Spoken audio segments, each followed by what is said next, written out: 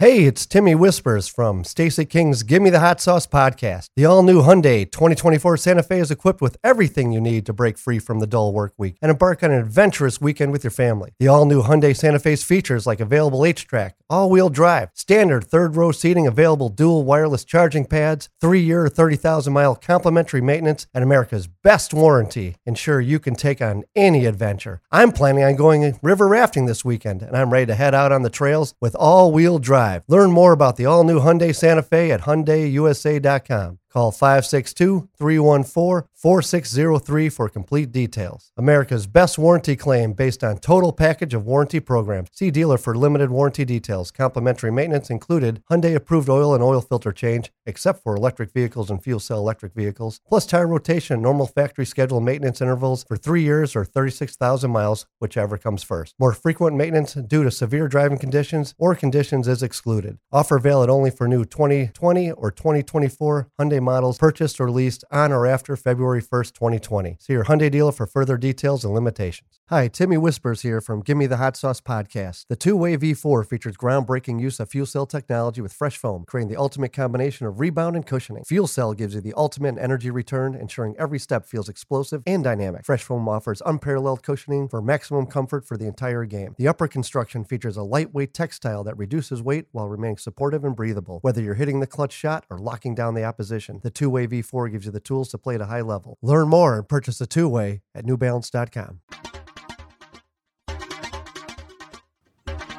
On a brand new edition of Gimme the Hot Sauce, former Bulls guard Bobby Hansis tells us the story about the time Stacey King told Michael Jordan to grab some bench.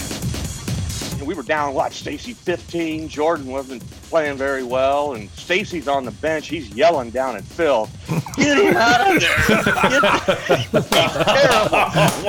That's a true story. Wow. I'm like, what the heck? He's yelling at Phil Jackson, "Get him out of there!" And it's the biggest story from Super Bowl 55. Tony Romo with a bathroom mishap. Here's one piece of advice. Did he not get the memo? No, here's the one piece of advice I'm going to give to Tony Romo, okay? Invest in astronaut diapers, okay? Hey, we've reached a milestone on Gimme the Hot Sauce. This is episode 15 coming at you. Hard to believe we just started this project about 4 months ago. We are in multiple countries. We had a record for listens last week. We want to thank each and every one of you. Hope you listen and subscribe on your favorite podcast carrier to Stacey King's Gimme the Hot Sauce. And the man is in the house. Stacey King, National Pizza Day. We were all snacking down before we started recording today. Stacey, where's your favorite pizza place? Oh, man. I would probably say Lou Malnati's. That's my favorite. Being in Chicago, transported from Oklahoma. That was the first pizza I ever ate. But that's not what you're eating tonight. Yeah. Hey, we're trying to get an endorsement deal, Mark. Way to just ruin that, okay? I'm trying to get an endorsement deal with Lou Malnati's. You're going to try to just spoil it. Are you a deep dish guy, Chicago style, or you Darren style? Yes, Chicago style. Yeah. Okay. What pizza did we have tonight? Moretti's. That's actually your favorite. Okay, listen, Tim, I'm trying to get an endorsement deal with Lou Malnati's. Okay. Don't say Moretti's my favorite. Moretti's may spend a little coin, too. Yeah. Moretti's is pretty damn good. There you go. That's what I'm saying. I think I like Moretti's. Great pepperoni pizza. I've been to their the pizza place around the corner in Barrington. We've had some beers at the bar. Yeah, their Hyundais are green, too. Yes. They do endorsements too. So yeah, I think Moretti's might be my favorite. I think this is an NBA show, not a Food Network show. So can we get to the NBA? So Timmy Whisper's stepping up very early in the show. Sometimes you got to wait. Seems like hours to hear from Timmy. But Yeah, I'm terrified of the new crickets button. hey, what happened to the kegs? We're drinking out of bottles tonight. we got the real stuff tonight. We got the real stuff tonight. Yeah. We got Stella's. Okay, I've been asking for Stella's for the longest, but Instead of that Aldi brew. But you know what? He gave me the Aldi brew called Steve's, not Stella's. He gave me Steve's, and now we got Stella. This is the classic beer right here. It's a Belgian beer, if you don't know, but I'm sure all the listeners know about Stella. Well, here's my answer for that. Oh, boy. Okay, so we got a new soundboard right now, and Timmy Whispers has figured out how to hit certain buttons. It's always dangerous when we decide to tape these things later in the evening instead of in the afternoon. Oh, because, my goodness. Then the beer is flowing, and it was mentioned National Pizza Day. Southside Sue is in the house, and our buddy Rich Wyatt is here to help us with our audio issues, which we've resolved with Stacey's new audio board. We are into the modern era right now. We have left the Flintstones, and we are now in the Jetson era. Hey, as Joe Walsh says, I'm an analog man. Well, yeah, we can tell. Hey, hit a button. Baby. Well, give me a funny button over there for that comment. It's got to be there somewhere. Okay, we have the fake crowd laughing. They all just left the show. There's no one laughing anymore. Hey, coming up on the show, we're going to go in the Wayback Machine. We'll bring back another one of Stacey's former teammates, Bobby Hansen, one of the stars of that miraculous Game 6 comeback in the 1992 Finals against the Portland Trail Blazers. Who will ever forget the Bulls dancing on the scorer's table? That was fun. Winning the first one in L.A. was nice, but in front of the home fans, that was special. Yeah, anytime you can win a championship in front of your fans, your home crowd, it was awesome in the way we did it. I mean, that's... Ooh, I'll never forget that. That was remarkable because we all had our hand in it. Yeah. Bobby, BJ, Scotty, myself, Scott Williams, Cliff Livingston. I mean, the second team guys came in 16 down going into the fourth quarter. Looked like it was over. Phil was getting ready for Game 7, and all of a sudden, that magic, the Navy SEALs we call ourselves. We were the Navy SEALs. They just dropped us. We got deployed in the middle of the game, and then we found a way to come back and win the game. And then we get it to 3, and then they bring in Superman back in the game. He was over there cheerleading us on. He was cheering us on the whole time. And then once we got it to 3, they brought Superman back in to close the deal. We were a little upset with that, but we got a ring, so I'm not upset. Yeah, we'll talk a lot more about that particular night with Bobby Hansen when he joins us in just a few minutes. But first of all, speaking of superstars, I want to talk about LeBron James speaking out about the All-Star game. Obviously with the pandemic going on, the assumption with a lot of NBA people was that there would not be a game. They would name the All-Star teams, but they wouldn't have a game. And now the League and the Players Association are talking about having the skills competitions and the game on March 7th in Atlanta. Atlanta, an area that's kind of open for business, Stacey. So what's your whole take on that? LeBron spoke out. Some of the other big guys have said this probably isn't a great idea to have a game. Well, I'm sure that when if you took a census, I'm guarantee you that most of the players would not want to do it. No. Just the fact that you've had to deal with so much COVID, games being missed this season. A lot of teams have been affected by it. And, it's just one of those situations where it's like, they're trying to get 72 games in. And, to have an all-star game, a lot of these players, especially the bubble teams, especially the guys that went deep, didn't have a lot of rest. LeBron didn't have a lot of rest. And you got to remember, and he's played every game this year. 36 years old, playing every game. So, he has a reason to be upset. A lot of these players have a reason to be upset. Do you think it might be because in the Bubble Up folder, we put an article, TNT makes $30 million in ad revenue during the All-Star game?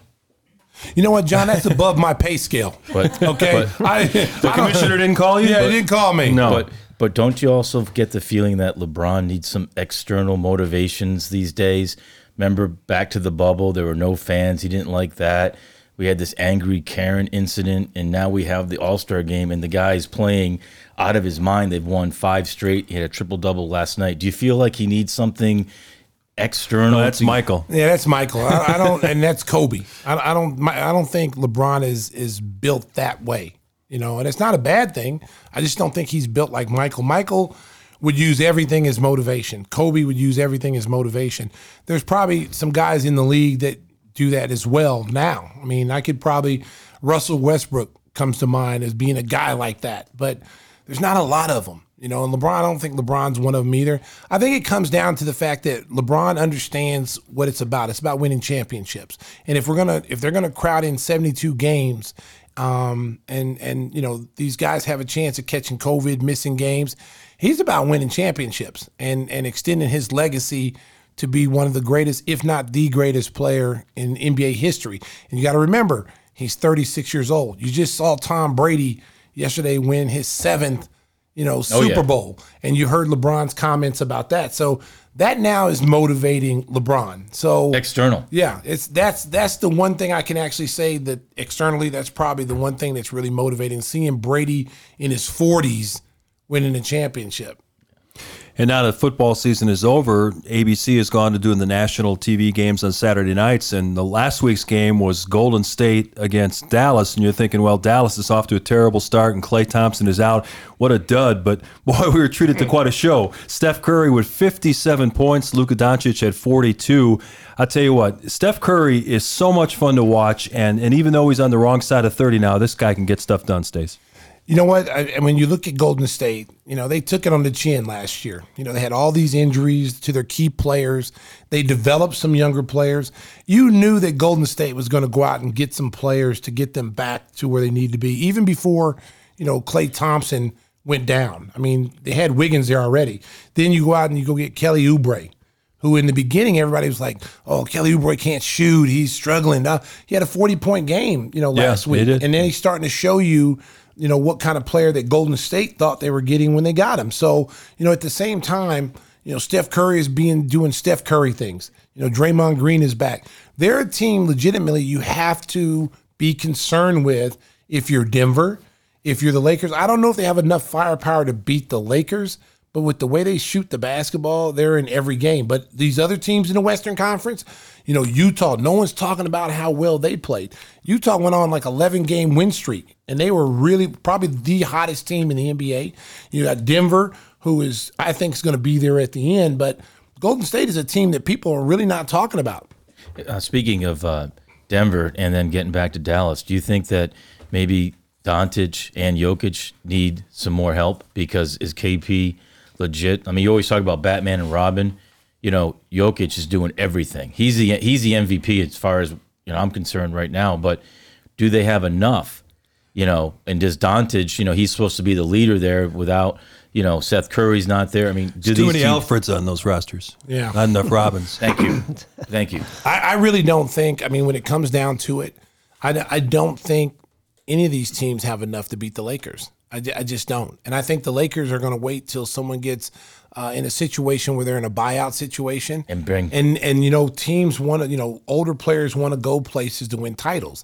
And they may grab somebody that we don't know about right now, but there's a chance that could happen. But I don't see anyone with the way the Lakers are constructed right now. I don't see a lot of teams that can play with them. Can it be happening? Could the Clippers do it? I don't think so. The Clippers are not the same Clippers as they were last year. You lose the sixth man of the year in Montrezl Harrell. You got Lou Williams now. They're shopping, and he's not playing like Lou Williams. They're not the same team. The depth's not there. They don't have that, those guys coming off the bench just going to give you 50 points off the bench every night. That's not there. So the Clippers are not the same team. You got Denver. You got a young player in Michael Porter Jr., Bol. They got rid of Jeremy Grant, who's having an all-star season in Detroit.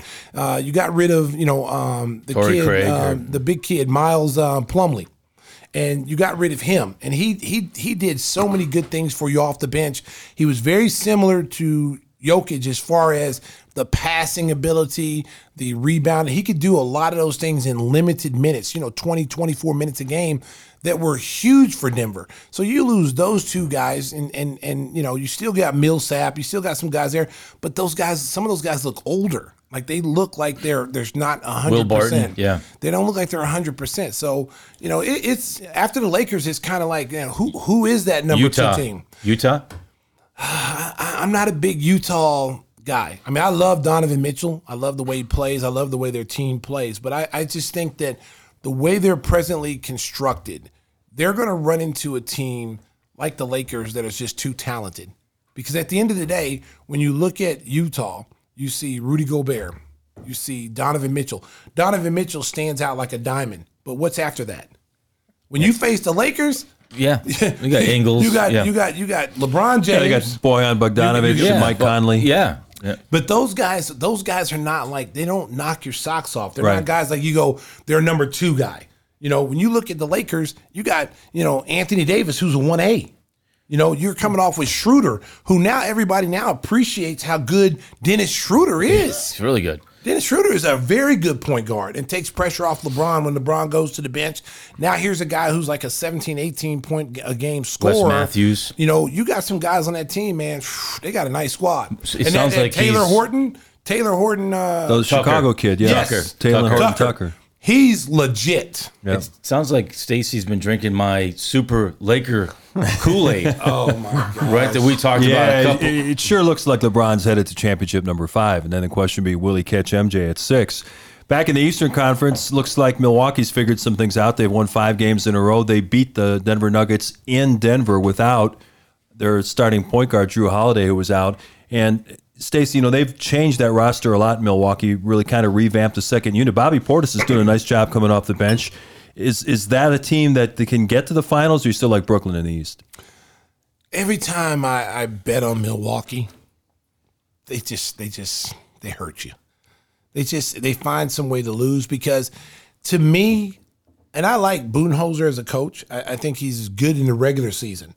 But when you get to the playoff situation, they don't seem to make adjustments like a team that's favored who's a number 1 seed. Yeah, and everybody's down on Giannis now. Yeah, Saying, I mean, do it in the playoffs. I mean, it's like, hey, you know what? In the regular season, he's running and ripping all over people.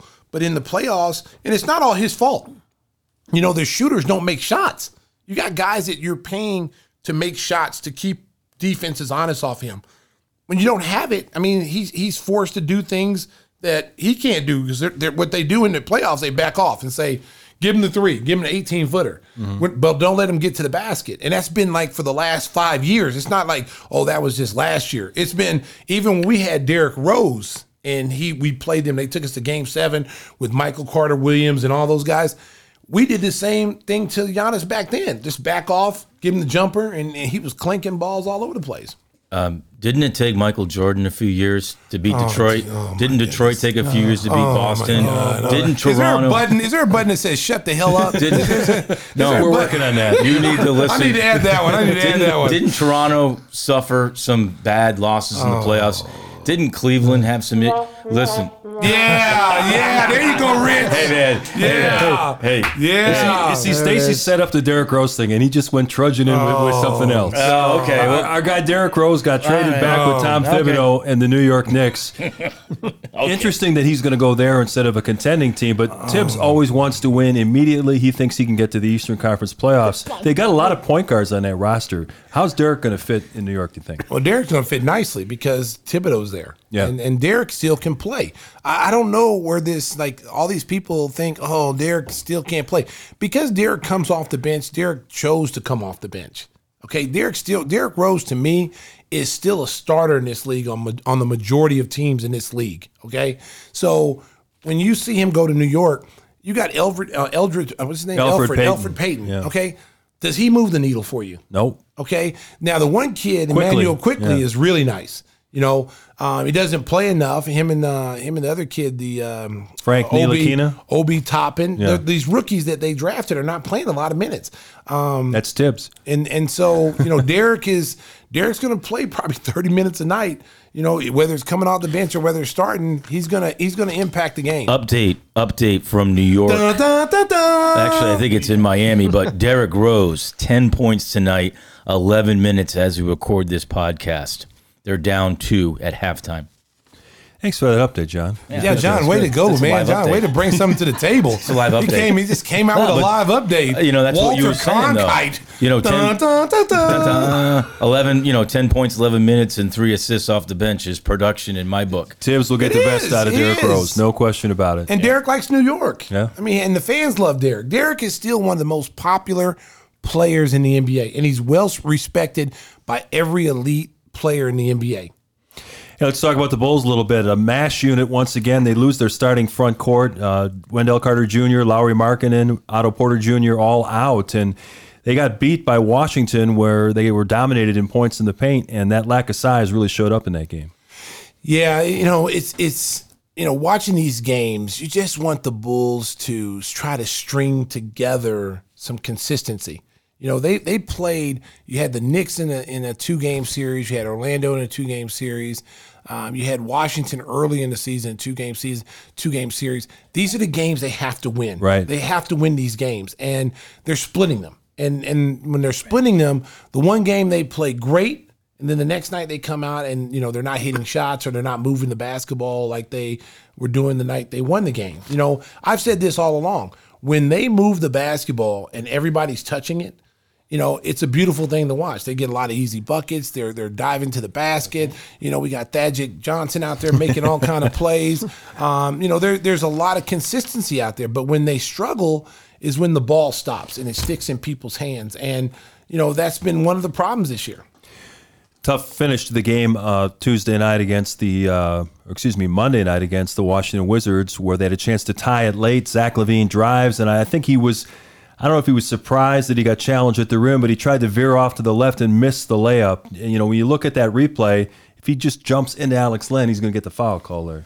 Yeah, I mean, he's that type of player, and he gets the respect. I saw on Twitter people said he didn't get the respect of the officials, but I think in that situation, that lane was open for, it seemed like forever. It's like the parting of the Red Sea. Yeah, I mean, as soon as he turned that corner, I was like, oh, Zach's getting ready to dunk the basketball. Yeah. And then Len comes over, and then, Zach's athleticism, he tried to jump around him. He thought he was fouled, but clearly on the video doesn't show that he was fouled. At least the angles that we saw. Maybe he got clipped in the body. Should have dunked on his head. But I think in that situation, you've got to go through Alex Len. You got to put the onus on the official and make him make that call. And if you don't get the call, then, let the league sort it out and say, yeah, that was a foul at the end of the game. You know what I'm saying? Yeah. But you gotta try to go through him. You may not dunk on him, but make that official call that foul at the end of the game. Aside from the injuries, the other big development over the week was that it seems like Billy Donovan is losing a little bit of patience with his young point guard, Kobe White. He pulled him out early in the third quarter after Raul Neto drove for a couple of layups. And Kobe, it seems like when the shot's not falling, he hasn't scored in the first half of the last two games, kind of hangs his head a little bit and affects him in other areas. Well, he's going through some adversity right now. And, he's got that mindset where he wants to do the right thing. He doesn't know, he hasn't figured it out yet, in my opinion, when to get other people involved and then when to take over when he needs to get his shot. He's a guy like Zach LaVine. There are two players on this team that don't need you to run plays for them. They can get their shot anytime. They're very talented scoring. And next thing you know, if you watch the game, the last two games, in the first half, it's like 0 for 11. Yeah. And Kobe's too good of a player to be 0 for 11. And I just think that he's got to get himself some easier buckets. The Bulls in general got to get out and run more in transition, because if you watch the Orlando series, those two games, the one thing Orlando did well, and we commented on the game, is that they got back defensively and protected the paint. So when they missed a shot or it was a turnover, they didn't jog back. I mean, they ran full speed back, protected the paint, which took layup opportunities and easy buckets away from the Bulls and forced them to have to execute offensively, and that's the reason why they got that first win. What's interesting that you mentioned Orlando, because there was an unforgettable moment during the first broadcast of the opening game against the Orlando Magic.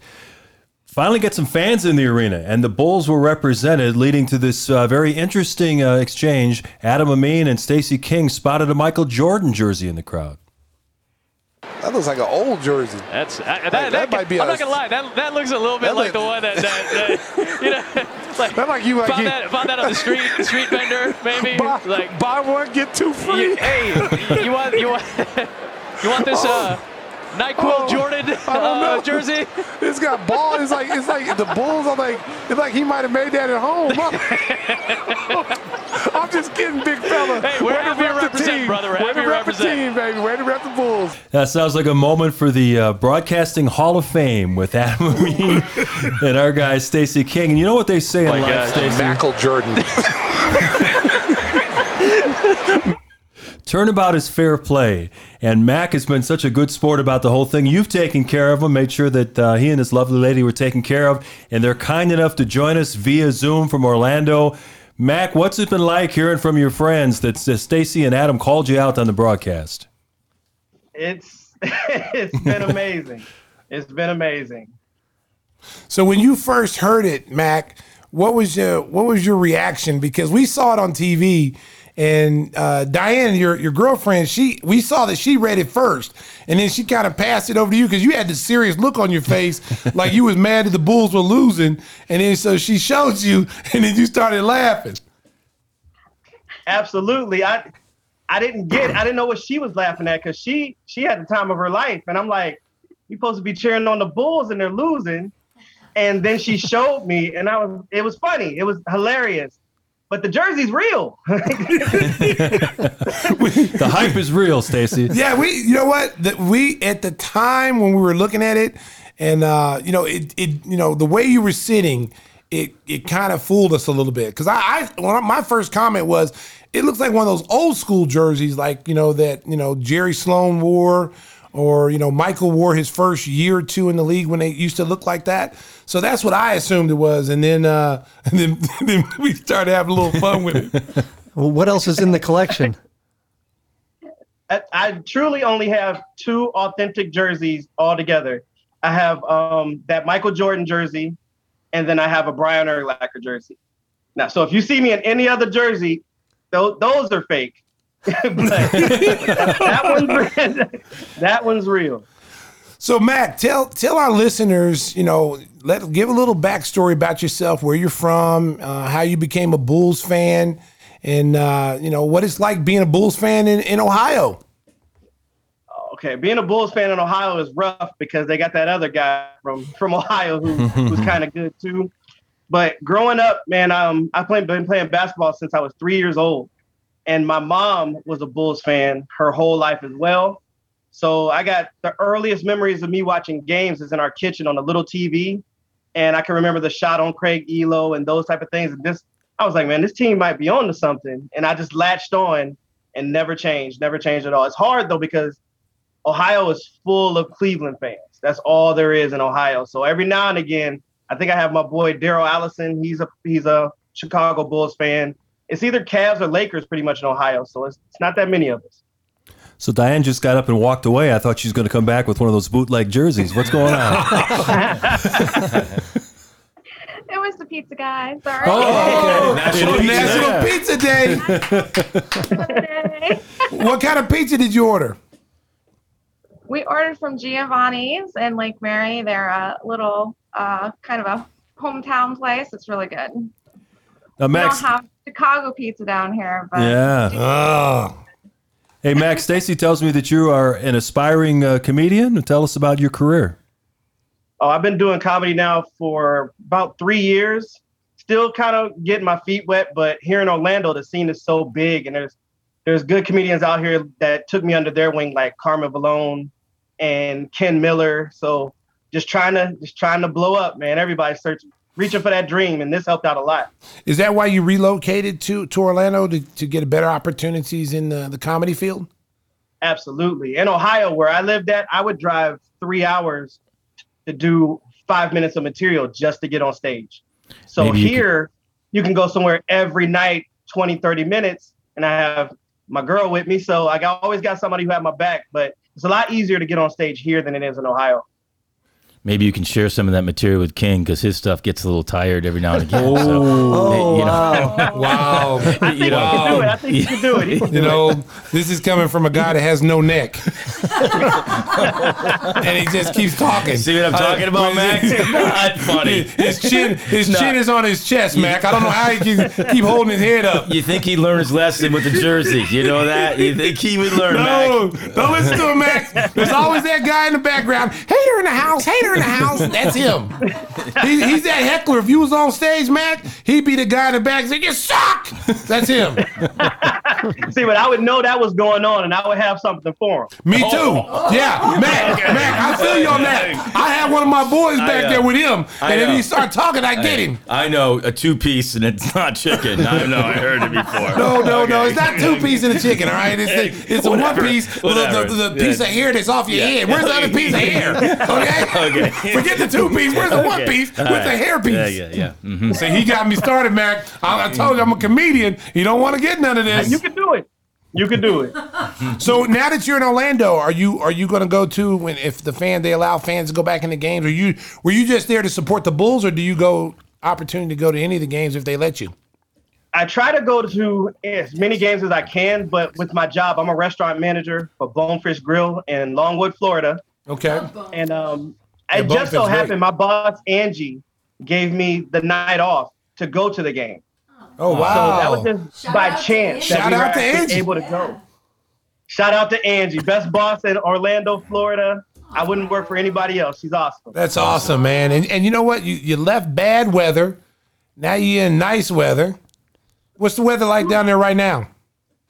It's hot. Okay, that hurt right there, Mac. That hurt. That little comment hurt. It's like -5 here in Chicago right now. That hurt. Before I moved here, they don't tell you that though. They don't tell you. They say come to Florida, it's beautiful. They don't say it's hot every day. It rained for 5 minutes, and there's lizards everywhere. Yeah. It's like Jurassic Park out here. Where's the laugh track? Oh my God. Give him a laugh track. Give the laugh track. Oh, Rich is panicking over here. He's panicking. His fingers got short. He got short fingers. They got lizard. Hey, Matt, we appreciate you being such a great sport. I know that Stacey and the Bulls are going to make sure that you're repping and looking good next time the team heads down to Orlando. So thank you for joining us so much on Gimme the Hot Sauce, and enjoy the rest of the winter down in Orlando. Hey, and good luck on your career, man. I know that you're really striving to get to be the best you can be. Keep doing that, man, because you're gonna blow up sooner than you think. Thank you. I'm gonna keep you updated too, man. I follow you. You follow me. I follow you. So we're friends now, bud. So when I come to Orlando, I'm gonna come to Bonefish Grill, and then I'm gonna take you out. I'm gonna tell Angie let you have a night off, and I'm gonna take you out to dinner. You and Diane. Hey, I'm gonna hold you to that. She gotta come. I'm a man of my word. Hey, All right, I'm a man of my word. Thank you, man. Thank you very much. Thanks for being on the show, guys. Yes, our thanks to Mac McClendon and Diane. And coming up next on Gimme the Hot Sauce, we're joined by Stacey's former teammate, Bobby Hansen. That's coming up straight ahead.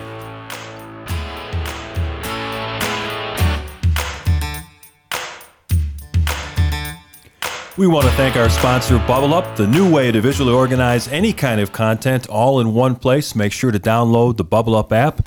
Now it's our pleasure to welcome in one of Stacey's former teammates on the 1991-92 World Champion Chicago Bulls, the Pride, the Iowa Hawkeye, Bobby Hansen. Bobby, thanks for joining us today.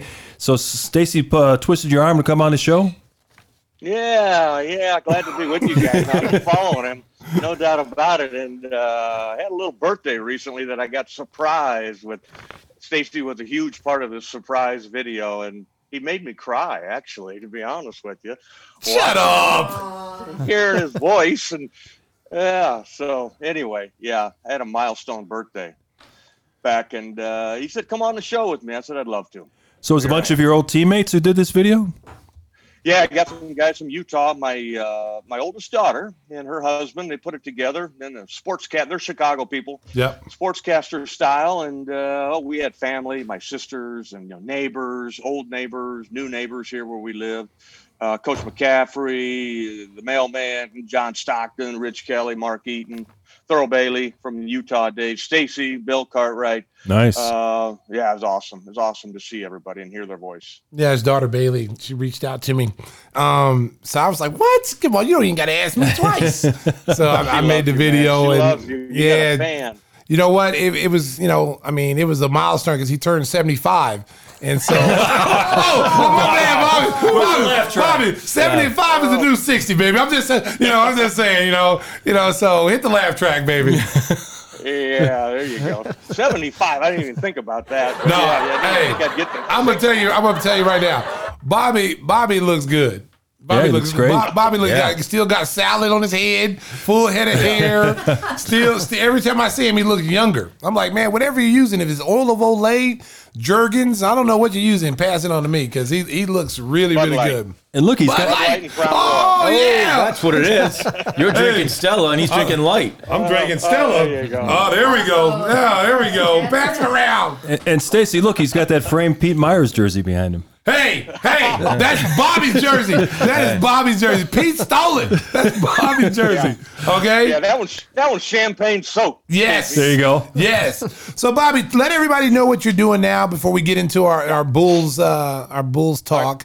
Let our fans know what you're doing now, because I've heard a lot of people when I advertised that you were coming on, they were like, "Oh my God, I love Bobby."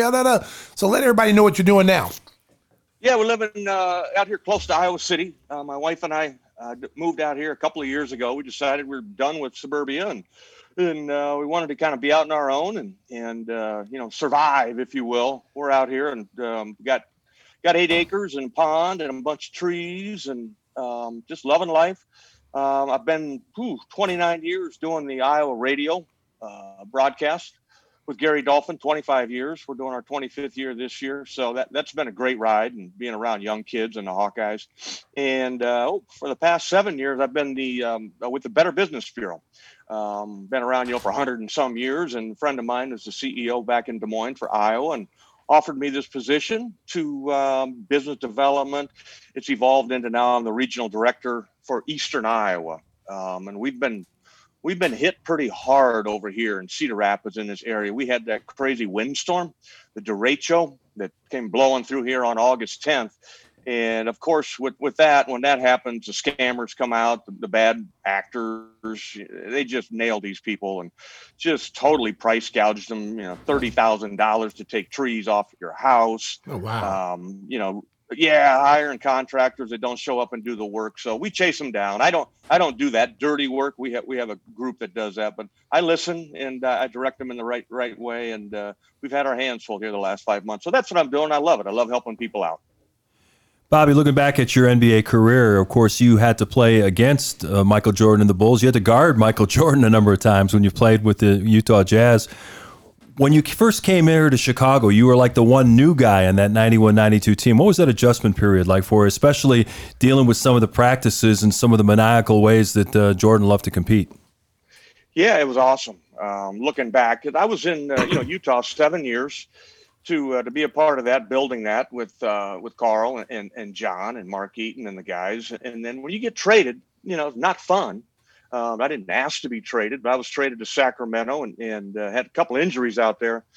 Got the surgeries to heal that, and just wanted to get back to the Midwest. And I had a pretty good relationship with Jerry Reynolds, the Sacramento King general manager, and they had just traded for Mitch Richmond. Right. So, you got an all-star, you got a young all-star at that 2-guard position. So I'm like, I got a year or two left in this body. And can you get me back somewhere in the Midwest? So he said that Jerry Krause was out scouting, that they wanted to make a trade. And I asked him who they wanted to trade. And he had mentioned they're thinking about moving Dennis Hobson, who's a young guy, wants to play, wasn't playing behind Michael. So I said, he'd be great out here with these young guys. We had 4 first-round draft picks. So he said, nobody wanted to deal with Jerry Krause. That's why teams just didn't like to deal with him. And I'm like, would you please deal with him at one time?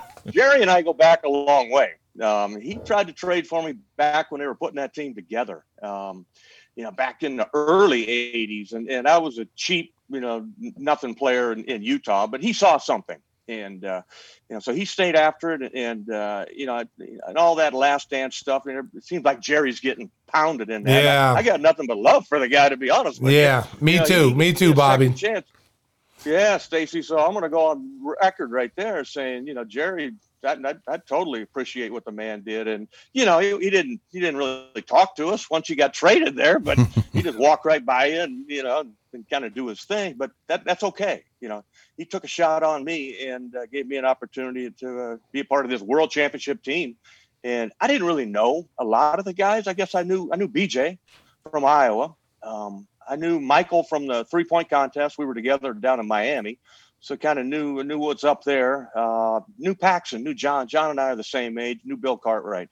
I didn't know Stacey. I knew Cliff Livingston from high school. We're the same age. Scotty Williams was all new. Haji I knew from back in our Olympic Training Center days. Haji, we were on the junior national team. So some of them guys I was familiar with. After that, man, you were in hand-to-hand combat with Michael when you're playing him, and playing for Jerry Sloan in Utah. You didn't get any help. The only Jordan rule we had was you better guard him. It didn't work out so well a lot of times. So now, the doubles and triples would come, to now be a part of this group, it's incredible. And I remember when I first walked in there, took the physical and walked in there, and the first guy I ran into was Michael walking out with, he was very cool. He said, "Welcome to Chicago. Now get rid of the shoes." I know what the hell he's talking about. So I looked down. I was wearing LA gear. I had a little contract with LA gear, and so I took them off and got rid of them. And I said, "Give me some shoes, Michael." So next day he had a half a dozen pair of size 13 Nikes, and he was my shoe contract for the rest of that year. Guys, I was just trying to make it to the next practice. I was just trying to make it to the next day. And, it was a crazy time. I think we started out 0-2, didn't we? Yeah. Stacey, we lost our first year? few games, yeah. Yeah, and then we went to Boston, I think. Went to Boston Garden and participated, got to play in that one because Haji got hurt. Haji hurt his knee early, so I had to hop in there and play. And I had no idea what the triangle offense was. Jerry Krause thought I did. He thought we ran it at Iowa. And I'm like, oh, yeah, we ran the triangle at Iowa. Yeah, you just do this, do that. So Paxson pulled me aside. Johnny did. And I'm studying with Tex Winter. I'm looking at this on the airplane, and I have no idea. It's Chinese to me. So, and Pax pulls me aside and said, don't worry about that. He's like, you're not going to be in there very long to have to know all these plays and all these intricate sideline plays and that. Just know this one rule. When Jordan gives you the ball and gives you that look, don't miss. He said, I'm like, why is that? He said, you will never get it back if you miss that first one. Yeah. So Boston Garden, here it comes in the corner. He makes that pass and gives you that look. And I shot it, and thank goodness it went in. And Michael was like, yeah, man, way to go. And I felt like I was a part of the team at that point. Scotty was happy, and Horace and everybody was happy for you. And I think we won that one, Stacey. And then we went west. And I think we went 8-0 out west, and we were off to the races. So when you look back on that team and you look at all the stuff that we went through that year, give a little behind the scenes of your experience being the new guy, the practice. What were the practices like? What were traveling on the plane like when we were on the MGM Grand Air? The nice plane that they don't use anymore. But that was one of the nicest. I run into that plane, Stacey. I was in the NASCAR world. Oh. And one of the NASCAR team, Jack Roush, I think, bought one of them planes. Really? Yeah, they travel around. I know that airplane. I was down in Dallas at a race one time. Man, that's one of the nicest planes that we've ever been on. It's like flying in a hotel. We sat up in first class and watched Bruce Lee movies. Oh yeah, yeah. We had a blast, man. I mean, when we've had Scott Williams, Bill Cartwright, and the stories that the fans get to hear from the guys who were actually there. The people really get a kick out of it because they want to know, what was it like for that person, that individual, to be on that particular team. Yeah, it was. Yeah, for me, being in Utah, we were building something. You guys were the champions. So now I just wanted to fit in. I just wanted to find a role. And my role basically was to practice, to come in and practice hard.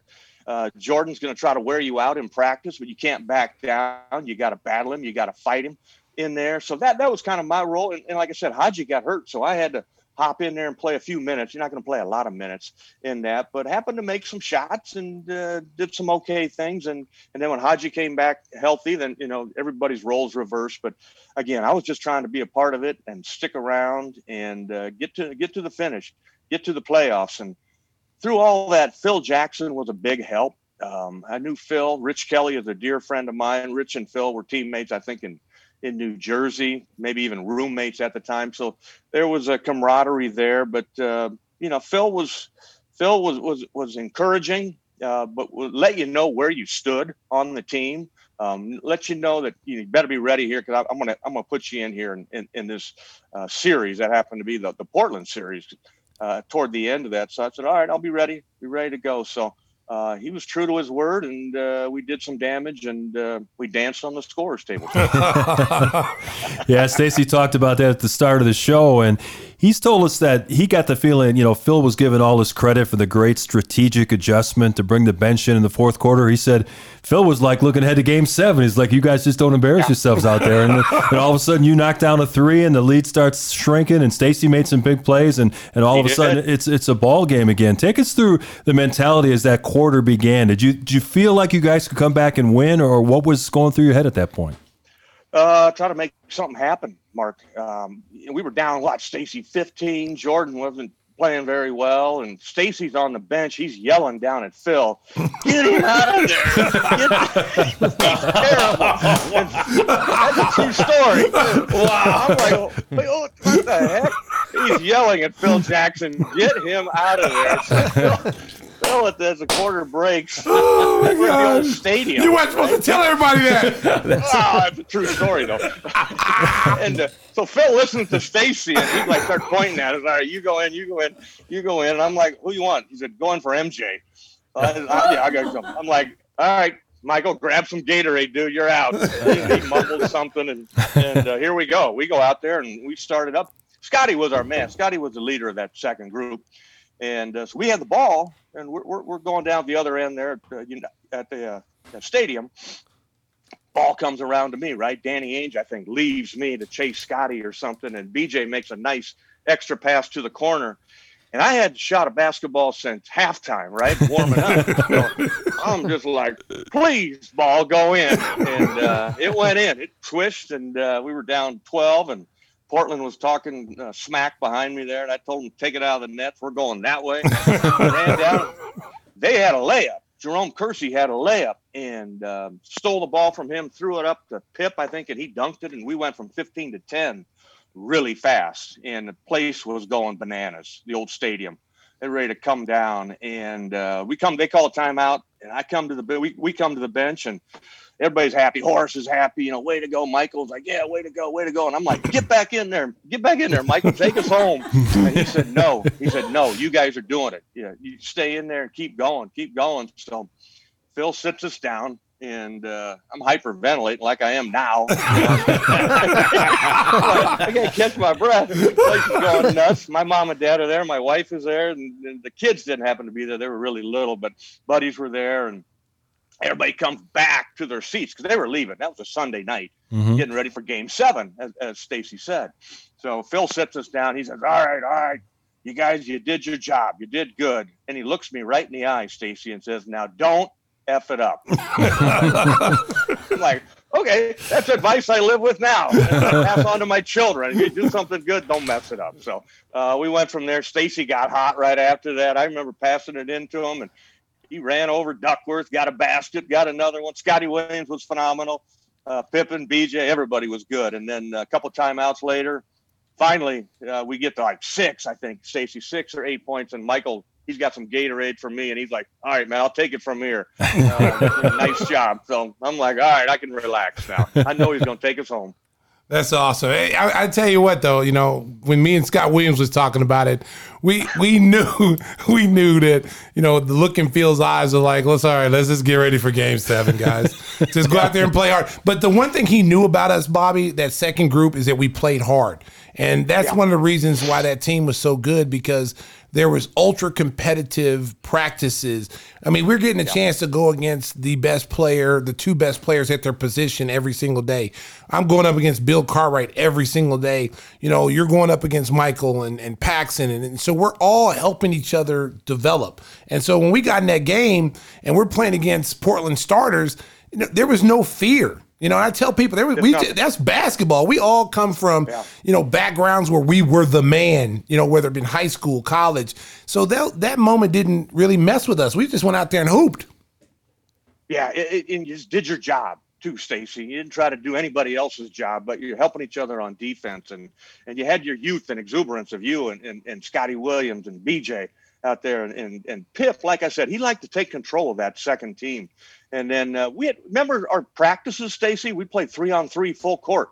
Yeah. I mean, we had intense, them other guys wouldn't practice the starting 5, but we'd have to go out there. So, we had prepared for it, and it all played out in the end, and certainly glad it did. Bobby, how many times do you have people ask you about memories of that? I mean, I know you were living in the Chicago area for a while. What's that been like for you when the fan would come up and want you to recount those stories? Does it ever get old, or is it fun every time you to tell the story again? Yeah, no, it's like catching that big old fish, It never gets old. It might get bigger too as the years go on, but to be connected to a team, to these guys, Stacey, we're almost 30 years later. I'm sitting here looking at Stacey King, and if I run into any of those guys, I see Paxson every now and then, BJ on the road, saw Michael down in Illinois when his kid was playing with the Illini. So you have that connection, and I didn't really ever have that, in any other NBA team. Maybe Utah a little bit when we battled the Lakers to a 7-game series, I don't know, 88 or 89, I can't remember. But yeah, now you're connected by a championship with these guys that I'm proud to call brothers. How awesome is it for you, Bobby, to when you talk about your basketball career, all the great players in the Hall of Fame players and coaches you played for? Tell the fans about that. Yeah, Stacey, I was lucky enough my freshman year in Iowa, we went to the Final Four. Ronnie Lester was our star player, drafted by the Chicago Bulls. Unfortunately, had bad knee and couldn't play a whole lot in the NBA. Got a lot of rings with the Lakers and went out there to be a great executive. But yeah, to start with Lute Olson, who was a national coach of the year then. We lost Lute this past summer, just as you lost Coach Tubbs this past year. We're losing these Hall of Famers. And then Frank Layden, who drafted me in Utah. I consider him a Hall of Famer. He was a Red Auerbach Coach of the Year that year. My rookie year, we won the Midwest Division. And you got to remember, Utah hadn't done anything up to that point. We did have the leading scorer in the league, Adrian Dantley. He got healthy, but for the most part, Utah was a cellar dweller. But then they draft John Stockton as a backup to Ricky Green, Chicago guy. They quickly realized John was not going to be a backup, that he was a starter. So Ricky was traded. I think Ricky went to Boston. John takes over. The next year they draft Karl Malone, and they draft the mailman. I remember I was at Wrigley Field before cell phones, and I called back and my dad, I'm like, who'd we draft? He said, you got just what you guys need. You got the mailman. You got the mailman. Who is the mailman? You got Karl Malone. So when I first met him, he drove up in his big old jacked up pickup truck, and just the nicest guy, and just a wonderful guy, but hard worker. And, we sort of grew together. They had Mark Eaton, who was a defensive force shot blocker back then. Thurl Bailey was around there. We moved some parts in and out of there, but those are Hall of Fame guys right there. And then Jerry Sloan. Jerry was our coach in Utah, and his jersey's up in the rafters at the United Center up there. So he taught me a lot about playing defense and what you got to do to survive in this league. He's a Hall of Famer in my book. And then you get to Chicago, man. You got the greatest of all time and Michael, and he had number 2 right there, Scotty, and Hall of Famer and Phil Jackson. So everybody on that team to me is a Hall of Famer. The way I was accepted and treated in there. It's never easy, but when you had leadership like Phil had, I think he made it a lot easier. Frank Layden was a lot of fun. He was a big hit with the media. Had a lot of good one-liners that he would share and stuff. Was he that way as a coach, or was he more serious when it came to the X's and O's of basketball? Frank was he was serious, but he didn't like drawing up plays. He didn't like somebody else can draw up plays on the chalkboard. He was a motivator. He motivated you with playing time.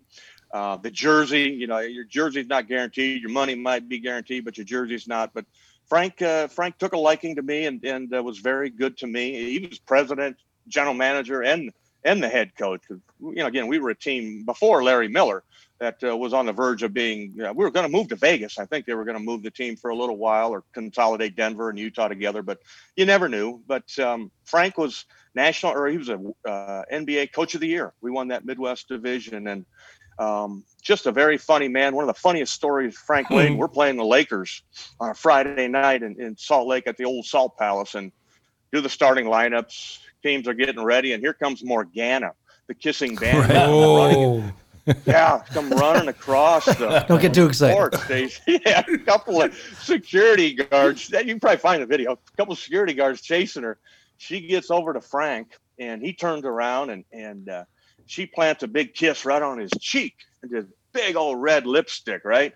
Frank doesn't know what to do. He does like a 360 and feigns like a heart attack. He falls to the ground. It was the funniest thing I've ever seen a coach do. But and Frank always, the Lakers and Utah always had a rivalry. And one of my better moments was Garden Magic, the 7 games, and they killed us in game 1 in LA. And so the media's all over Frank, and he's telling them, we don't have a chance. We they're going to just destroy us. And I don't even know why we're going to play the game. So we're kind of upset because we could see him over there having a good time with the LA media. And he comes into the huddle and says, all right, we're practicing at Loyola Marymount. So it's like, okay, we got them right where we want them. I just told them all we don't have a chance. They're going to come out and think they can steamroll. And we beat them the next 2 games. All of a sudden we were up and got to go into game 7. And we had a little bit of a chance, but we didn't have much of a chance in game 7. Now you're doing Iowa Hawkeye basketball games, and you're seeing this resurgence in the Big Ten as far, even with COVID. I mean, they've got so many talented teams that, have a chance to play deep in the NCAA tournament. Give us a little insight of what's going on in the Big Ten. Like, who should we be watching out for when we do our pools? That's right. Doing your brackets, right? Yeah, it's almost here. Yeah, there's a lot of them, Stace. Michigan's sitting up top right now, but they're in a little bit of a COVID pause. They should be back the 14th of February. They're right there at 8-1. And after that, Ohio State is number 4 in the country. They're playing really good, a little bit undersized, but they got great guards. Let's see. You got, I mentioned Ohio State. You got Wisconsin. You got Iowa. Purdue is playing well as right now. And then anybody at the bottom, Stacey, that's the hard part, is you could go to Penn State and them guys compete, man. And if you're not ready, you're going to take a loss, just like Iowa dropped 2 recently to Indiana. And they're in toward the bottom of the Big Ten. But every night, man, everybody's got great players. Everybody's got great coaches, young coaches out there. And Iowa, we were picked for pretty high here in the preseason stuff, and we've lost 4 or 5 right now, but the chance of the next few games to rattle off some victories, and hopefully it starts tomorrow night. But they got a chance because we got the National Player of the Year, Luka Garza. Garza is a big guy that can step out and shoot. He's a tireless worker. He's always in the gym. Good kid. Came back for his final year, his senior year. He's up for all these awards: Senior Class Award, the Naismith Award, the Wooden Award, all those. So watch out for the Hawkeyes. No doubt about it. We got to get healthy though. We got shooters. We can surround Luka with 4 guys that can all make 3-point shots. You forgot the Fighting Illini. They're up to number 6 this week. I did forget the Fighting Illini. Yeah, they're tough. Io DeSumo and Kofi Coburn are amazing, and they got good role players. Trent Frazier always likes to take the big shot.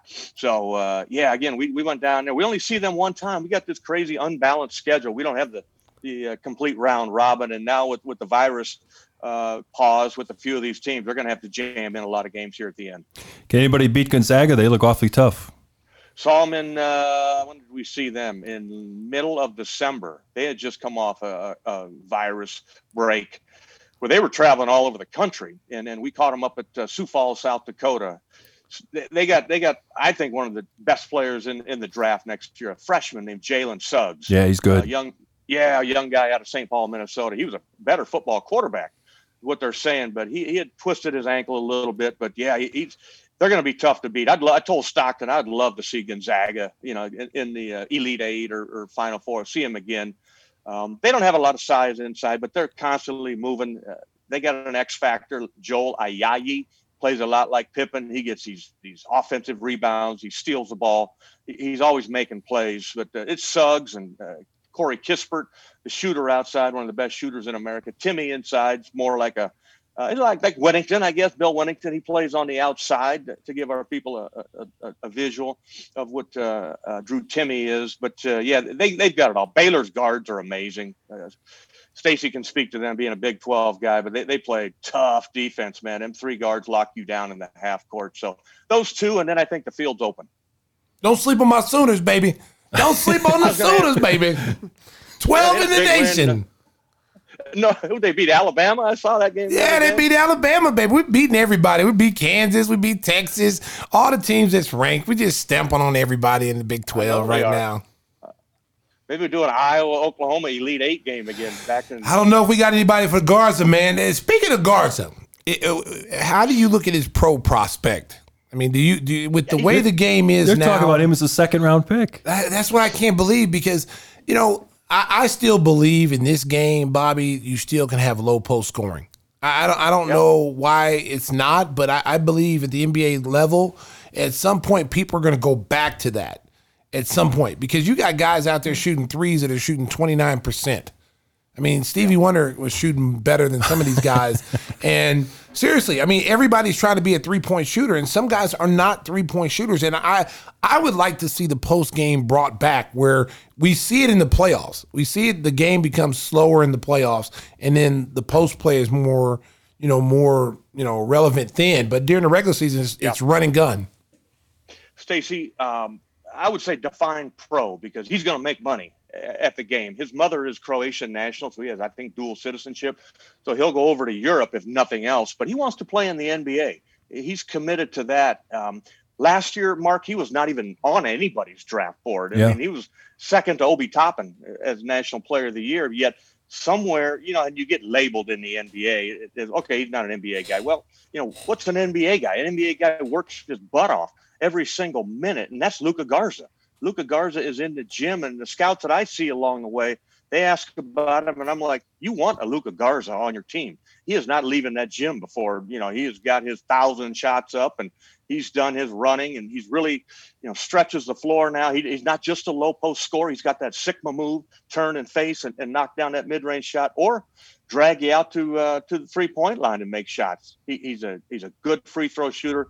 He just is not gifted with natural speed and lateral quickness. So he's always working on that, but he is going to put his head down and chug it down the court and try to beat you down the court to that low block. And then he's going to put a pounding on you when you try to guard him. He's got 10 different moves in there, and he always keeps his pivot foot down. He's not one of these guys that travels when he makes a move. So it's definitely a place for Luka Garza in the NBA. Well, I'll tell you what, after the NCAA tournament was canceled last year, we can't wait to see the excitement of March once again, and Bobby and the Hawkeyes will be involved. Bobby, it was great catching up with you, your stories with Stacey King and dancing on the scorer's table at the old Chicago Stadium. Oh, love it. Wish we could go back there tomorrow. Oh, you ain't lying, boy. The way these legs feel right now, Bobby. Whew. Oh, Lord. Father Time's undefeated, baby. Undefeated. There you go. Just stay upright, my man. Yeah, trying to. Hey, bud, thanks for coming on the show, big dog. You're welcome. Anytime. Tell everybody hello, please. Will do. That's our special guest, Bobby Hansen. Coming up next, we go off the wall on Gimme the Hot Sauce. We had a ton of fun catching up with Bobby Hansen. I'll tell you one thing that was not a whole lot of fun was watching the Super Bowl on Sunday. Watch out for those bottles. They'll break on the glass table. You're getting it live and unfiltered. Is there a cutoff over there? Last call. The Stella, last call. Closing time. Oh, my God. Way to go, Reds. Way to go, Reds. Hey, the Super Bowl, you build it up for 2 weeks. Everyone's talking about the matchup of the great quarterback Tom Brady, the GOAT, the greatest of all time, against the new star, and it didn't work out. I mean, Stacey, I know you had Tampa Bay, so you hit that prediction, but boy, that wasn't a lot of fun to watch that game. TB12, baby. TB12. I called it. I told you, don't bet against Tom Brady and destiny and just trying to win 7 Super Bowls. He's a destiny. It was destiny that he won. And not taking anything away from Pat Mahomes, but their defense was atrocious. Yeah. For a Super Bowl caliber team, it was atrocious. They couldn't stop the run. They got killed with screen passes in the beginning of the game that they weren't even prepared for. And then Matthew, what's his name? Matthew? The Honey Badger. The Honey Badger. Yeah. Talking trash to Tom Brady. Not a good idea. I mean, it's like talking trash to Michael Jordan. You're going to get killed. Don't say anything. Just say, great job, Mr. Brady. Thank you, sir. Can I have another? You just don't talk trash to him. It's going to end badly, and it did. And during the season, it looked like Rob Gronkowski could barely run, and then he gets 2 touchdown passes in the Super Bowl. Gronk knew how to get himself open in the end zone. Slow down there, Mark. It was like 5 yards. Okay, it wasn't like he ran for 50. He still looks like he's not the old Gronk, but he got 2 touchdowns in the Super Bowl. But Tom Brady goes to his boy. Yeah. He knew, like in the big moment, I'm going to my man Gronk. I don't care what the situation is. I'm going to him. I think it was interesting is that in the NFC Championship game, Aaron Rodgers missed a couple of wide open receivers, and that game could have been a little bit different, but Mahomes never really threatened him downfield. Their defense totally took control of that game. I don't think anybody realized how good Tampa Bay's defense has been the last couple of years, not just this year.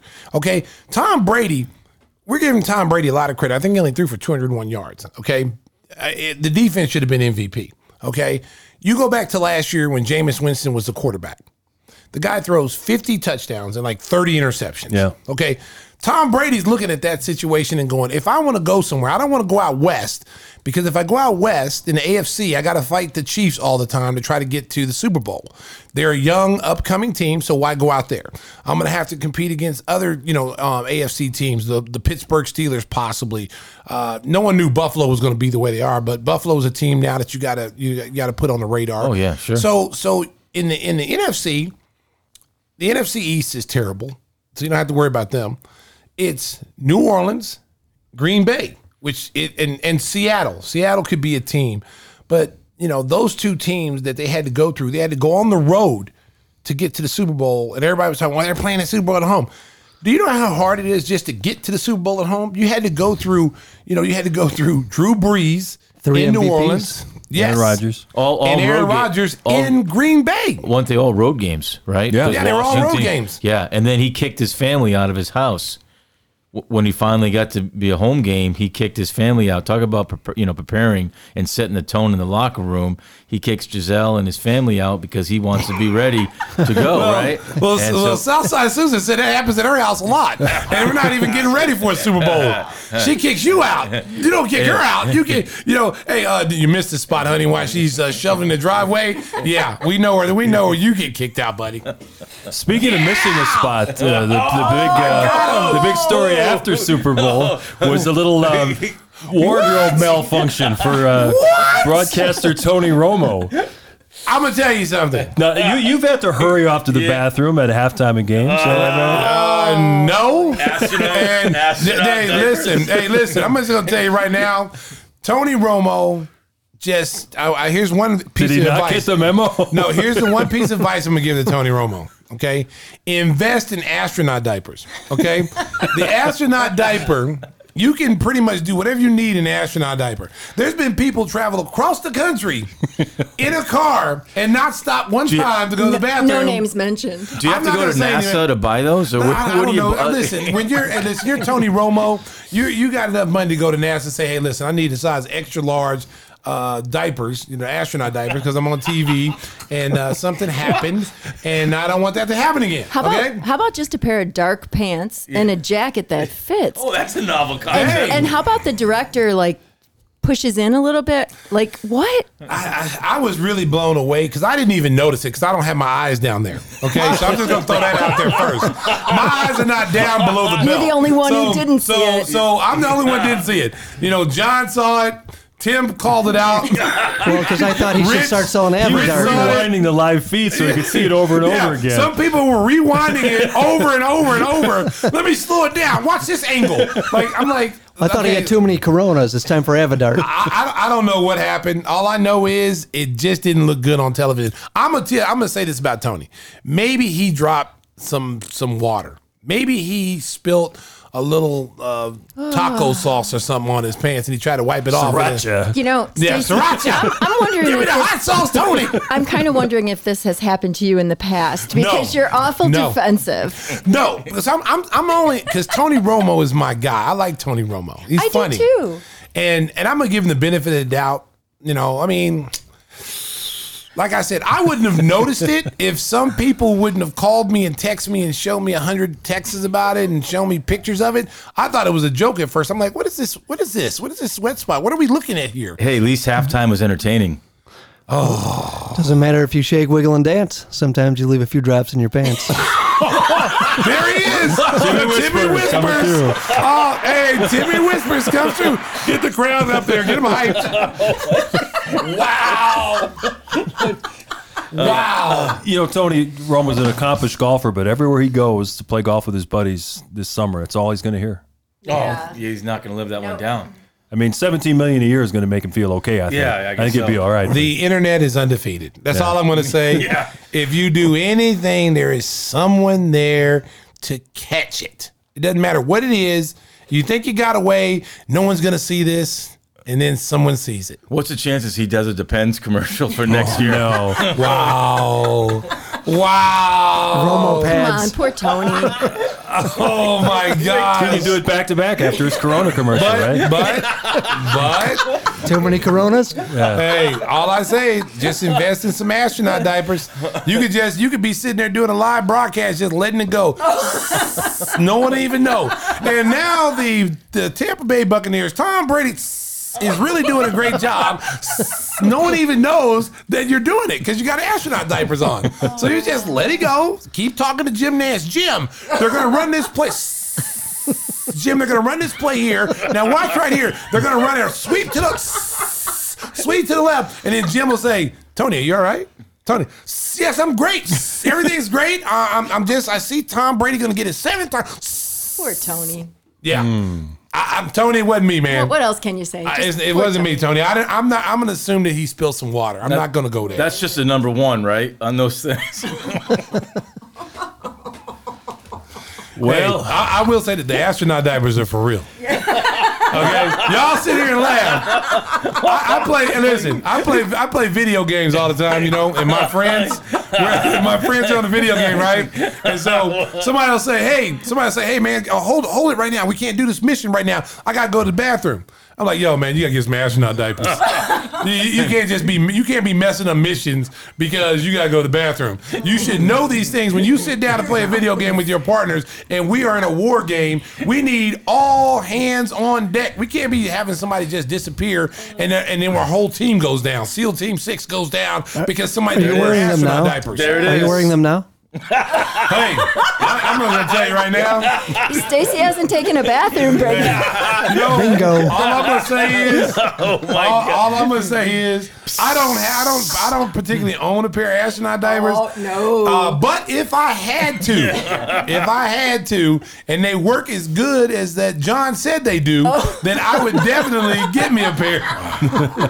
Thank you, John. Another potential sponsor for the Gimme the Hot Sauce podcast. Yes, has walked out the door. Hey, it's a long ride back to Wisconsin. That's why we call this segment Off the Wall. Rapid Fire is next. We'll talk about the quarterback shuffle around the NFL when we return. If we return. Oh, my God. All right, Oh, you made me spit my drink out. Stay hot. Here we Got a go. wet spot? Stay hot. Oh, my God. All right, we toweled everybody off. We're ready to go again, and we'll keep it in the National Football League. And a lot of Bears fans were outraged when the rumors hit over the weekend that they might trade multiple picks to get Carson Wentz from the Philadelphia Eagles. Stacey, haven't they learned their lesson already? They traded up to get Mitchell Trubisky. Now they're going to give a boatload of picks to get a rehab project in Carson Wentz? Oh, man. Maybe a couple of years ago, Carson Wentz, when he was close to being the MVP, that I could see it then, but not right now. I was just thinking about that. It's like, what does he bring?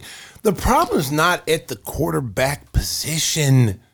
You need a better offensive line. Absolutely. Okay? Address that issue before you worry about the quarterback. You can put anybody back there as long as they're protected. Their line is terrible. They can't run the ball. They can't, Mitch Trubisky is running for his life. Foles can't run for his life. He just got sacked all the time. Address the offensive line issues and go from there. And if you really want to get into the quarterback sweepstakes, go get Deshaun Watson. Make a package, put a package. I don't know if they can afford him, but at least get in the talk. Like, hey, we put a package together. Yeah, money talks too. So they're going to have to spend money to get offensive linemen, man, because they don't come cheap. And I don't see that happening. Yeah, how about Russell Wilson on Tuesday saying that they can't protect him and he's tired of getting hit, kind of setting the stage for them. Maybe he'll ask for a trade as well. This NFL's gone crazy. We could have half the league changing. I mean, we've seen the Bears linked to Carson Wentz. We've heard about them possibly going after Sam Darnold, who's been a bust with the New York Jets. They've been linked to Derek Carr of the Raiders. I mean, we could see this quarterback shuffle like we've never seen before in the history of the league. I mean, Russell Wilson's a tremendous player, but I don't remember him complaining when he signed that huge contract. Right. Like, there is a cap. I mean, you talked about Brady in the last segment. He always took less in New England. I mean, you have to have 51 guys in the team, and you need linemen. So I'm not sure what Russell Wilson, maybe stay in the pocket a little bit longer. But, I mean, you take a huge contract, and now you want out. I mean, it's like Aaron Rodgers, a little different story, but he wants, he got the long-term contract. Now he's towards the end of the contract. Now he wants some security. It's just, that's not the way the NFL is structured. The contracts are not structured like that. Yeah, it'll be interesting to see if any of these big-name quarterbacks get traded because the cap hit makes it almost prohibitive. If Carson Wentz gets traded from the Philadelphia Eagles, they're going to have something like $33 million in dead cap space, and they're almost willing to do that to let Jalen Hurts take over a quarterback. So very strange times around the league. Well, and you look at like Dallas Cowboys are having a hard time signing, Dak Prescott. You see that, they're probably going to franchise tag him again. They haven't been able to come with some kind of agreement. So there could be a lot of different quarterback shuffles. And like I said, with the Bears, I mean, if you address your offensive line and then get an offensive coordinator that can work with Trubisky, don't give up on this kid. The kid was a first-round pick. Don't give up on him because I have a feeling he'll go somewhere else and do well.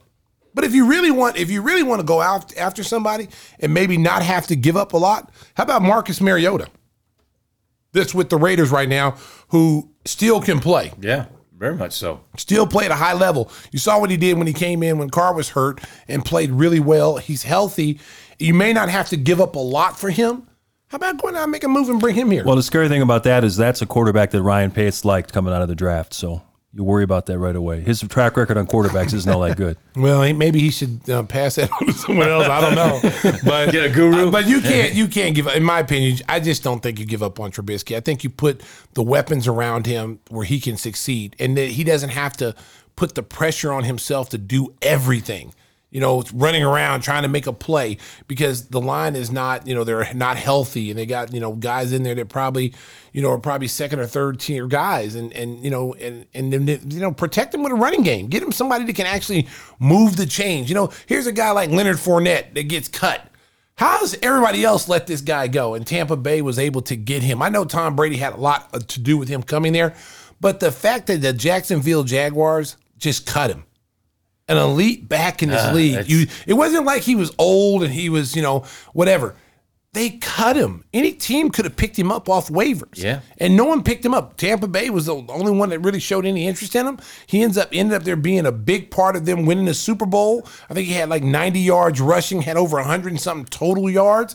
And then they got the other kid, the starter, Jones. Yeah. And he's a very nice back. So you got two power running backs that can catch the ball in the backfield. They gave Tom Brady another weapon. Yeah. Plus the offensive line, their center, signed a huge deal. So I mean, they're built to run. They're built to protect the quarterback. Like you said, King, it's a perfect mix for Tom Brady. Not to mention getting Gronk out of retirement and Antonio Brown. And he told the coach, "Look, don't worry about Antonio Brown." And that's what he does, and that's what like LeBron does in basketball. Like you said, guys want to play with LeBron, and it's leadership. It's all leadership. Yeah. You listen to every one of those Tampa Bay, Buccaneers that was there before Brady, and saying what it's like to be in the locker room with this guy. Yeah. It's like everyone just gravitates to him. Everybody wants to know, what he's doing, how he prepares.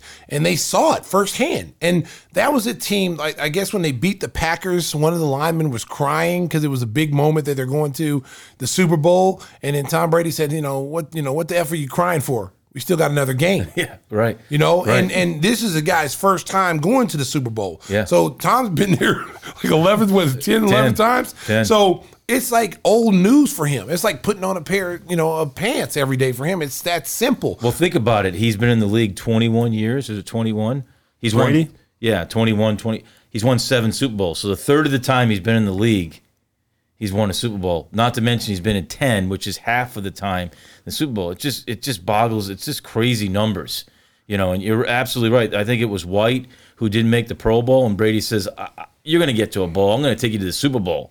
So. And then Bruce Arians, who's one of the most likable coaches in the NFL. getting Bears an could add him, opportunity. too. Yeah, and he wanted to come here. Yeah, they hired Mark He Trestman wanted instead. to come here. And they hired who? Who's that name? Trestman? Yeah. Oh, man. Oh. Riverdale. Oh, no. Riverdale Trestman. Oh, my goodness. Well, now that we brought everybody down, Yes. it's time for another Stella, and then we're gonna take you on the down low. We know that Stacey King loves movies. We'll talk about something he's excited to see when we return. All right, we toweled everybody off. We're ready to go again, and we'll keep it in the National Football League. And a lot of Bears fans were outraged when the rumors hit over the weekend that they might trade multiple picks to get Carson Wentz from the Philadelphia Eagles. Stacey, haven't they learned their lesson already? They traded up to get Mitchell Trubisky. Now they're going to give a boatload of picks to get a rehab project in Carson Wentz? Oh, man. Maybe a couple of years ago, Carson Wentz, when he was close to being the MVP, that I could see it then, but not right now. I was just thinking about that. It's like, what does he bring? The problem is not at the quarterback position. You need a better offensive line. Absolutely. Okay? Address that issue before you worry about the quarterback. You can put anybody back there as long as they're protected. Their line is terrible. They can't run the ball. They can't, Mitch Trubisky is running for his life. Foles can't run for his life. He just got sacked all the time. Address the offensive line issues and go from there. And if you really want to get into the quarterback sweepstakes, go get Deshaun Watson. Make a package, put a package. I don't know if they could afford him, but at least get in the talk. Like, hey, we put a package together. Yeah, money talks too. So they're going to have to spend money to get offensive linemen, man, because they don't come cheap. And I don't see that happening. Yeah, how about Russell Wilson on Tuesday saying that they can't protect him and he's tired of getting hit, kind of setting the stage for them. Maybe he'll ask for a trade as well. This NFL's gone crazy. We could have half the league changing. We've seen the Bears linked to Carson Wentz. We've heard about them possibly going after Sam Darnold, who's been a bust with the New York Jets. They've been linked to Derek Carr of the Raiders. We could see this quarterback shuffle like we've never seen before in the history of the league. I mean, Russell Wilson's a tremendous player, but I don't remember him complaining when he signed that huge contract. Right. Like, there is a cap. You talked about Brady in the last segment. He always took less in New England. You have to have 51 guys in the team, and you need linemen. So I'm not sure what Russell Wilson, maybe stay in the pocket a little bit longer. But, you take a huge contract, and now you want out. It's like Aaron Rodgers, a little different story, but he wants, he got the long-term contract. Now he's towards the end of the contract. Now he wants some security. It's just, that's not the way the NFL is structured. The contracts are not structured like that. Yeah, it'll be interesting to see if any of these big-name quarterbacks get traded because the cap hit makes it almost prohibitive. If Carson Wentz gets traded from the Philadelphia Eagles, they're going to have something like $33 million in dead cap space, and they're almost willing to do that to let Jalen Hurts take over a quarterback. So very strange times around the league. Well, and you look at like Dallas Cowboys are having a hard time signing, Dak Prescott. You see that, they're probably going to franchise tag him again. They haven't been able to come with some kind of agreement. So there could be a lot of different quarterback shuffles. Like I said, with the Bears, if you address your offensive line and then get an offensive coordinator that can work with Trubisky, don't give up on this kid. The kid was a first-round pick. Don't give up on him because I have a feeling he'll go somewhere else and do well. But if you really want to go out after somebody and maybe not have to give up a lot, how about Marcus Mariota? That's with the Raiders right now, who still can play. Yeah, very much so. Still play at a high level. You saw what he did when he came in when Carr was hurt and played really well. He's healthy. You may not have to give up a lot for him.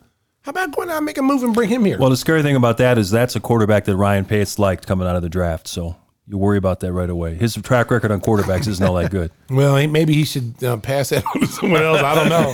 But get a guru. But you can't give up. In my opinion, I just don't think you give up on Trubisky. I think you put the weapons around him where he can succeed, and that he doesn't have to put the pressure on himself to do everything.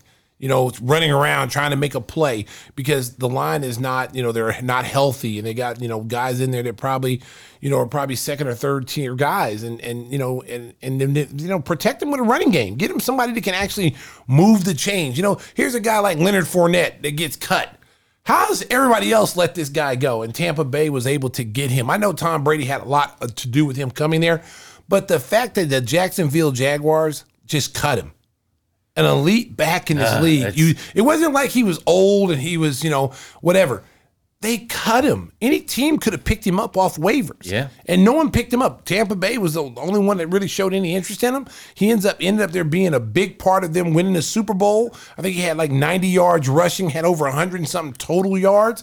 And then they got the other kid, the starter, Jones. Yeah. And he's a very nice back. So you got two power running backs that can catch the ball in the backfield. They gave Tom Brady another weapon. Yeah. Plus the offensive line, their center, signed a huge deal.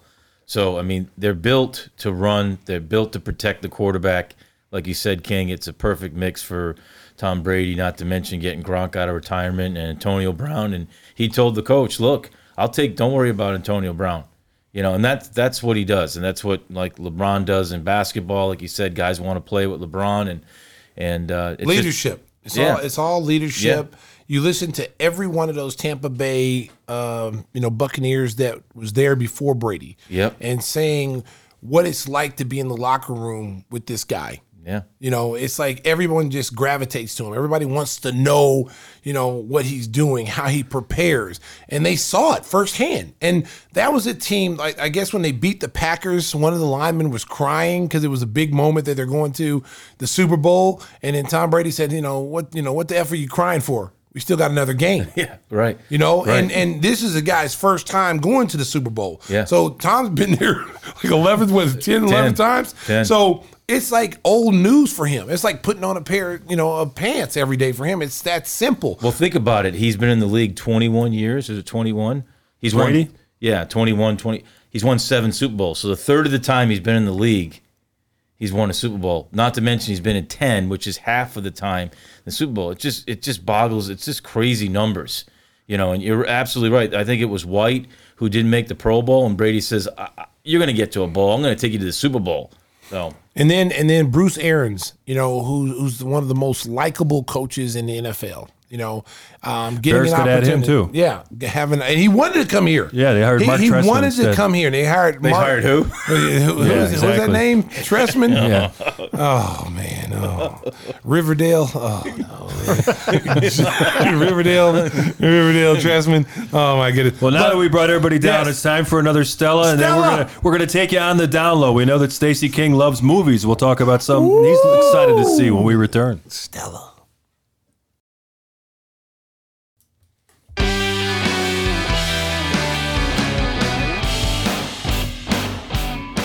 Oh, we're loving that as we hit the end of episode 15 of Gimme the Hot Sauce. Time for On the Down Low.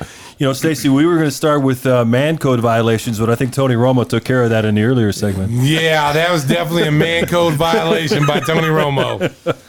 Hey, we know you're a big fan of television and movie projects, and there's some projects coming out this spring and summer you're looking forward to, Stace. Well, the first project, I've got some Haribo coffee colas that I have now. That's my first project. I want another bag of that. But on the down low, I'm looking forward to a new movie. I'm sure everyone saw the preview. King Kong versus Godzilla. I am looking forward to that. Who are you rooting for in that? Kong. Nobody no one's gonna root for a lizard. I want Kong to win, man. Growing up, Kong was the man. Right. I'm not gonna I hated Godzilla. Because Kong got the girl? Or I'm lost in words right now. I'm lost in words with your comments, okay? That's Kong, right? No, Kong, yeah, Kong did get the girl, but I don't know. In today's society, it would be looked upon as like, it'd be bad. Kong took the girl. This is the podcast, Stacey, not the Bulls broadcast. Wow. Southside is attacking me. Southside's attacking me. You mean it's like making fun of a guy wearing an old Bulls jersey? Oh, man. Wow. It's like Benny the Bull having a toupee on that looks like John's. Yeah, you called Benny out in the last Did you see it though? Yeah. Okay, let me ask you a question. Seriously. All seriousness. Did you know Benny the Bull was bald-headed? No, I had no idea. I mean, I was sitting there watching him. He was doing the weekend. He was doing the weekend skit. And he's arguably the best mascot in the game. is one of the probably the best dancer. So he's doing the Weekend halftime show, and he's putting the tape on his face, you know. And I'm sitting there watching. I'm like, oh man, he's doing the Weekend tape, da da da. Then all of a sudden, he ripped his hairpiece off, and he was bald. And I was like, I said, wait a minute, is that a toupee? Benny the Bull's bald headed? And then Adam was like, wow, I didn't know that either. And I said, you learn something new every Bulls game. Where's the scream button right now? Oh man! And then so he's got a unibrow. You know, he's got a unibrow. So I said, I wonder if he can pull that off too. Bald and a unibrow. Yeah, but that's what I'm attractive. saying. And then Benny texts me. He texts me. Hold on, I'm gonna find a Benny Bull. Go That's tough with those big fingers too. While Stacey's trying to find that, John, I know you were talking about you're excited about a movie with Bob Odenkirk, the Chicago native, is going to be in. I'm going to defer to Tim. All right, he's a big Bob. I'm going to let him handle that. That's one. Better Call Saul, where right. He always played kind of a pansy in his last two. Yeah, movie but he's series. not going to do in this movie. Yeah, now he's a former auditor who's going to go out and kick some ass. He's a family man. Someone broke into his house, and now he's doesn't like people basically chiding him for not standing up for himself. Back to the television. That sounds really good. It does. You got to see the preview. Yeah, he's a good. Where he empties the gun on a bus with a bunch of mobsters on it and says, I'm going to F you up. And they start laughing at him, and then mayhem pursues. I'll throw that trailer in the bubble up folder. Oh, yeah, it's good. It's good stuff. You know, last week we talked about the project that was coming out on ESPN, the 30 for 30 with Al Davis and Pete Rozelle, and I saw some of it yesterday. Really bad. I mean, they start off. Wow. No, I mean, No, I'm with him. They start off with this technology deep where fake. they put a face. Deep fake. It could have been a half an hour shorter. Okay. It didn't need. There's plenty. There was enough material without them acting like they're still alive. There's plenty of material. Al Davis. Creepy. Yeah. And if they needed a guy to voice Al Davis, there's nobody better than John Walsh. Because John Walsh. Oh my God. Hey King, it's all about the block and taco. my So, goodness. anyways, yeah, I was disappointed. It was creepy. I don't need that. And maybe the ending they could have come together, but there was plenty enough material. I ain't gonna lie. I changed the channel. I was disappointed. Yeah, it wasn't good. I mean, and 30 for 30 is normally pretty good. Yeah. I mean, they really Very good. good. And so I was really disappointed in that. And I just changed the channel. But there was great moments. The criminal element, Jack Tatum. I mean, the real stuff was fun. That's all you needed. But having those guys fake, Right, you know, you didn't need that. I couldn't even watch them. Every time the fake guys Yeah. came on, I looked away. And then It they was, had weird. Rozelle smoking a cigarette. What was that? Yeah. they try too hard. You know, sometimes you just got to let the story tell itself, and they have enough actual material from their fights that would have been good enough. Yeah. Well, and they could have just shown game footage and behind the scenes, you know, with Madden, you know, and the practice sessions and the games, you know. I would have really loved to see that, and then you know filtering out Al Davis in. But how about you have some former players talk about Al in the third person, opposed to those deep fake guys? Yeah, I mean they missed the mark on that one. Very disappointed. It just seems like they were like, "Hey, come here. Let me ask you a question. Do you look like Al Davis?" Yeah, he looks like Al Davis. Let's get him in here. And I didn't. I love the stadium. It's unbelievable in Vegas, but Al Davis never really spent any time. Right. Yeah. So it's so out of context. Let's just keep it to Oakland and L.A. and Irwindale. I have all the cities he ripped off, and that was ripped plenty. off. Wow. Well, they did show the gravel pit in Irwindale, so that was nice. That happened. That's for real. He took $10 million from Irwindale. John is a rogue agent, ladies and gentlemen. So Mark Davis, that's his son's name, right? Mark? Yeah. So if Mark Davis comes after the Gimme the Hot Sauce podcast, John is a rogue agent. Mark Davis used to drive around in a white Lamborghini in the 90s and had the muff, and now he's running the team. But let me just leave you with one story. I worked for the Raiders. I ran into. I was in the library one time. They had this special room where we kept all the newspaper clippings. Is there a tub there? And Al comes in and he sits down and he starts leafing through old articles, and we're talking about the 80s and the 83 team. And I looked at him, I said, well, what happened after that? And I swear to you, he looked right at me and he went, cocaine. Wow. Explain his hair, John. Can you explain his current hairdo? There's a lot going on there. It's a little bit of the pompadour. You know, he had a special brush that he had. Save it for when we go YouTube. Sure, I can replicate it. But wow. Yeah, he thought he looked good, man. He had mirrors in his condo in Marina Del Rey. It was all mirrors. So he loved the look. He loved the look. He loved his look, man. Oh wow. With a sling, what you got, a singlet with oil and a tub? He was looking. You see him in there? Hey, just win, baby. Oh man. Do you guys like any of the commercials from Super Bowl Sunday? Anything stand out for you? The Boss was in there. Bruce Springsteen making his first commercial. His old Jeep, actually his Jeep. Yeah. And how about the I like the Jason Alexander one with the hoodie. Give me back my face. A little weird with some of the things when they were sitting on it and stuff. Reminded me of breaking the man code at the gym. Davis's face. that was breaking the man code. Yeah. Will Ferrell was pretty good. Yeah, I like that The one. ad where he caught the arrow. Yeah. How about Drake from State Farm? Very good. Yeah, No, I liked it. Drake? No, I didn't like it too much. Michael B. Jordan as Alexa? I like that. That's pretty cool. That's kind of like me. Yeah. That's me. How about, I'll be that guy. What part? I'm the Alexa guy. How about it wasn't me with I'm Michael B. Jordan. That's me with the blue eyes, and I'm telling I'm that guy in the hot tub. Yeah, you would be the guy, the husband. You'd be like, hey, what are you doing here? Well, how about your Doritos with Ashton Kutcher? No, hey, listen, the Doritos, yeah. Because it wasn't Cool Ranch, or what was wrong? You got to have Cool Ranch, man. I told you. Otherwise they smell like can't feet. get the one that smell like feet. And listeners, if you're out there, listeners, open up a bag and see what you think. buy the nacho cheese Doritos and close your eyes and open them up, and I guarantee you'll be like, whose feet are these? Please take your socks off, go wash your feet. There goes another sponsor. Oh, another sponsor. I'm sorry, Doritos. I'm a Cool Ranch man myself. Did you happen to catch? I know that you're up on the world of boxing and all the. Did you happen to see this rough and rowdy 13 with Jose Canseco? Did you get to watch the clip? It was only 10 seconds. It was only 10 seconds. And remember that photo of him cowering in the corner was not good. Come on, man. That's a meme. You know the Rocky video where Apollo Creed gets killed by the Russian, right? Yeah. And then his trainer goes, throw in the damn towel. That's what I was saying. Throw in the damn towel. What was he doing there? Come on, listen, man. His time's got that bad. Yeah. I mean, you're getting beat by the intern. You're not getting beat by First of all, he wasn't even wearing boxing trunks. He was wearing like spandex. Like what? Right? Oh, he was wearing. He was like covered up. Lululemon.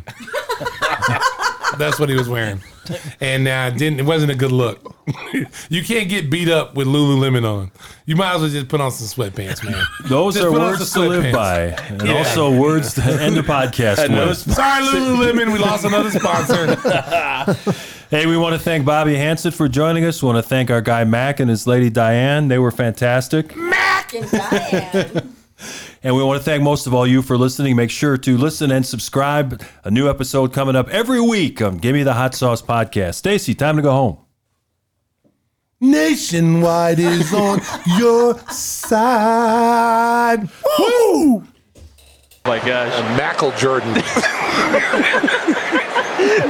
Mackle Jordan. Stop, man. Okay.